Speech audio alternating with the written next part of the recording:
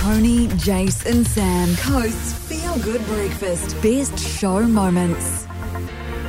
You know those mornings where you just feel like the world is against you? Yes. I had one of those this morning. First of all, I woke up from a very deep sleep and I'd done a workout yesterday and I was really sore. So I was like this old woman trying to arch myself out of bed. And I've got a shoot today, so I had to do more makeup than usual. Then I forgot my mascara. Then I hopped in the car and the yellow light was dinging at me.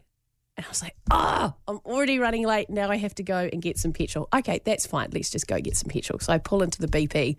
Couldn't remember which side the petrol cap's on as normal. There's an arrow. You tell me that every time, and every time I forget that. Okay. So I had to, I parked, then I looked and it was on the wrong side. So then I reparked. Oh, no. And then I hopped out of the car and I went round to the petrol cap to do my usual push the petrol cap and it opens. And it wouldn't open. It's like, is this, and then it flashed through my mind, is this the car where you, because this is relatively new, I've only had it for a year, the van. I was like, does the van petrol cap push? And I kept pushing it and it wasn't coming open. So I was like, it mustn't be. So I hopped back in the car. I was like, all right, where is the button that opens the petrol cap? Nothing to be seen. By now, the attendant, is this a stolen car? Yeah, like they're looking out at me and I'm going in and out of my car like a psycho. And he's like, what is that woman up to?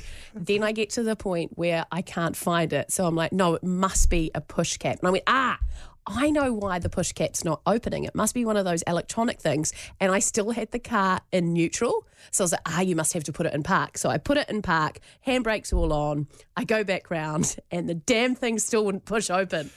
By this stage, I'm like, maybe it's jammed. So I start to get my fingers to try and wrench it open.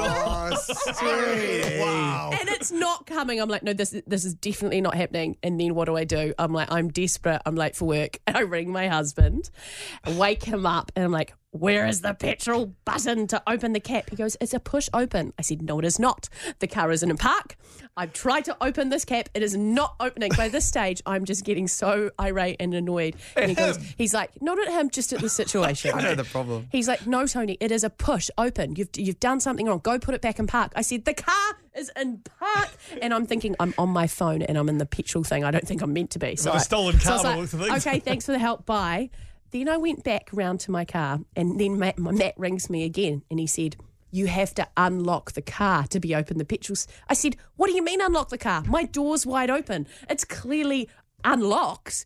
And so I pushed the unlock button, went back around and the cap popped open. Do you have to? Is that a thing? Apparently that's a thing. I didn't know that was a thing. But by this stage, I've got a half-bent petrol cap opener. Have you bent No, I it? haven't. And a crowbar on the other hand. I'll get into this thing one way or bloody another. And you know what? Well, what? To top it off, then I go into the petrol station. He says, do you have your AA card? I was like, no, I do not. Show highlights from Toni, Jace and Sam. Coast's Feel Good Breakfast. School holidays, quite challenging, aren't they? Especially on a wet day. You have to come up with some different activities. Otherwise, you get cabin fever quite quickly. I hate to put this on you, but your kids don't even go to school yet. Yeah, I know. Here's the thing, what we learned during lockdown is that suddenly 2 weeks holiday seems like a short time.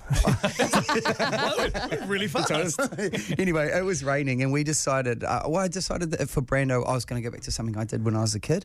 Did you ever make parachutes for your figurines? Oh, yes. We Such did. a wonderful thing to do. So we decided to do that, but we were going to use Brando's pride and joy, Captain America. He's got a Captain America figurine, and it's bigger than a G.I. Joe, because you used to traditionally do it for the G.I. Joe, which is quite a small figurine. Yeah, all your little army men. So, that's it. So as soon as you go for something the same size as a Barbie, but with a bit more girth, you need a bigger parachute. So out to the garage we went, and we cut out of a sheet a good-sized parachute, and it takes quite a long time, because then you have to make a hole on each corner, and you have to cut the shape of a parachute, and you have to tie it to the figurine. Probably took us about an hour. At this point, Brando's losing focus. He just wants his Captain America figurine back so he can play with it. He just wants it to fly. He said, stick with me on this. We're going to go upstairs and we're going to throw it. So after an hour of battling through with him to try and keep his interest, I got out onto the deck. And you know the deck upstairs in our outside of our bedroom, it's not really a proper deck. It's a pseudo deck. It's a Juliet balcony. There you go. Yeah, it's a not even a metre wide. That's right, it's a step with some railings. And because it was such a big figurine and a big parachute, I knew I had to really wind up and give it a big hoof to make this thing work, right?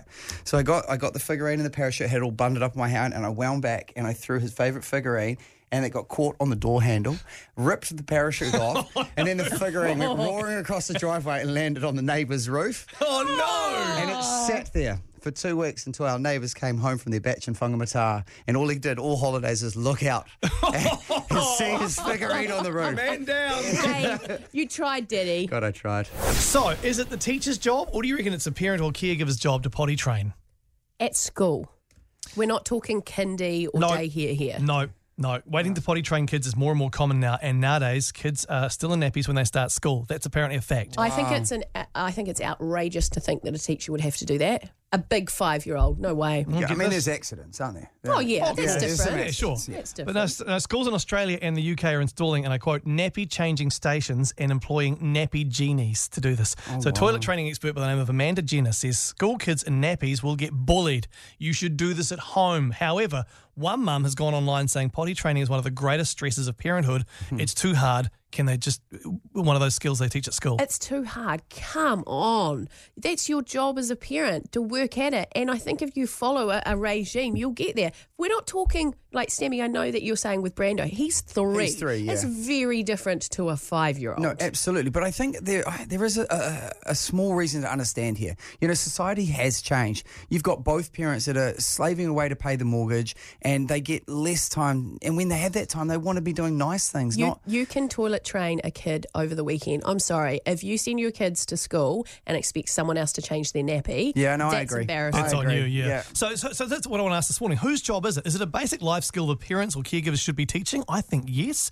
Or is it an educational skill? Because even if you are working full-time in the week, the weekends, you can do. I know from doing my own kids, you can get a lot done in a weekend. You Yes. just have to bite the bullet, take a potty with you wherever you go. It's a punish, but you can. We get did it over a done. weekend. It was a nappy-free weekend. And it started out horrific, but by the end of the weekend, I never even considered the potty could leave the house. Oh yeah, Does it? potty in the car. Because if they're in undies, you're like, Yeah, well, right. if they need to go, they need to go. So what right. do? You just pull the car over and... Yeah. do you know, we don't have to go Wow. into it right now, but the question, whose job is it? Who's at fault here? Is it the parent's job? Is it a teacher's job? I don't think it's the teacher's job, but what do you reckon? Toni, Jace, and Sam. Feel Good Breakfast show highlights. Whose job is it to potty train kids these days? Can we just clarify here? We're talking about kids over 5 that have started school. We know before that they go to daycare and preschools and need help, and also kids who have special needs. That's right. This Obviously is not are different. This is not special needs kids. This is what's come out in the news. Waiting to potty train kids is more and more common nowadays, and kids are still in nappies when they start school.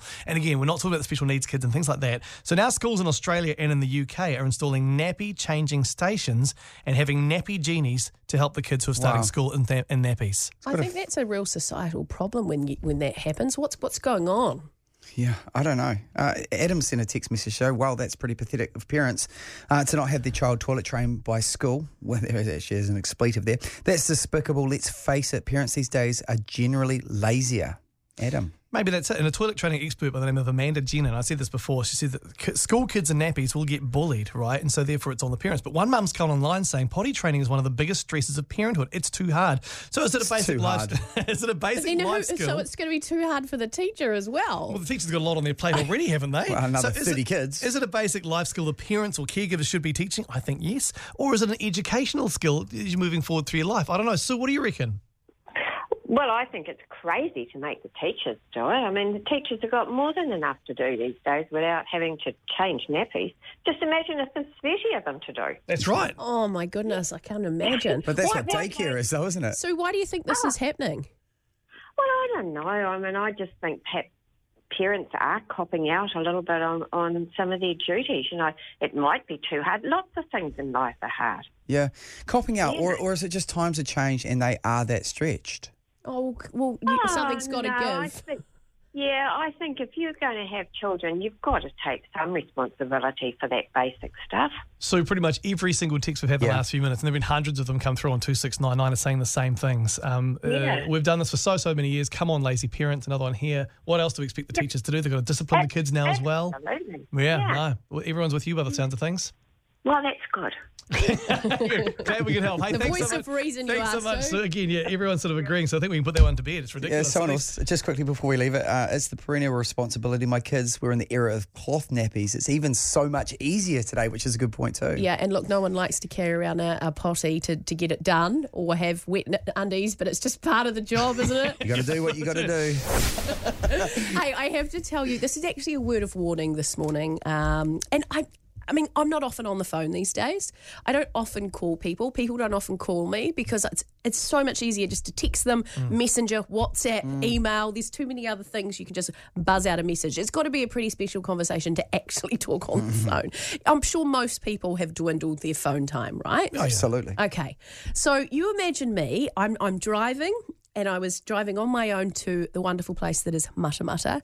And I hadn't talked to my friend Laura McGoldrick for a long time. So I thought, this is a great opportunity. I'm going to call her up and we can have a chin wag. I hadn't seen her since your wedding, which actually wasn't that long ago. No. But we had lots to debrief. So I rang her and we're having this chat. And then we went into some hills and it cut out.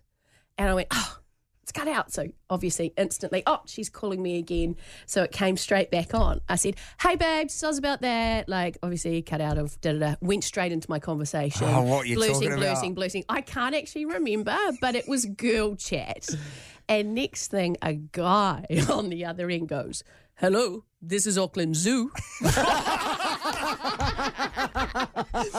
the zoo were calling me to talk about my daughter's birthday party.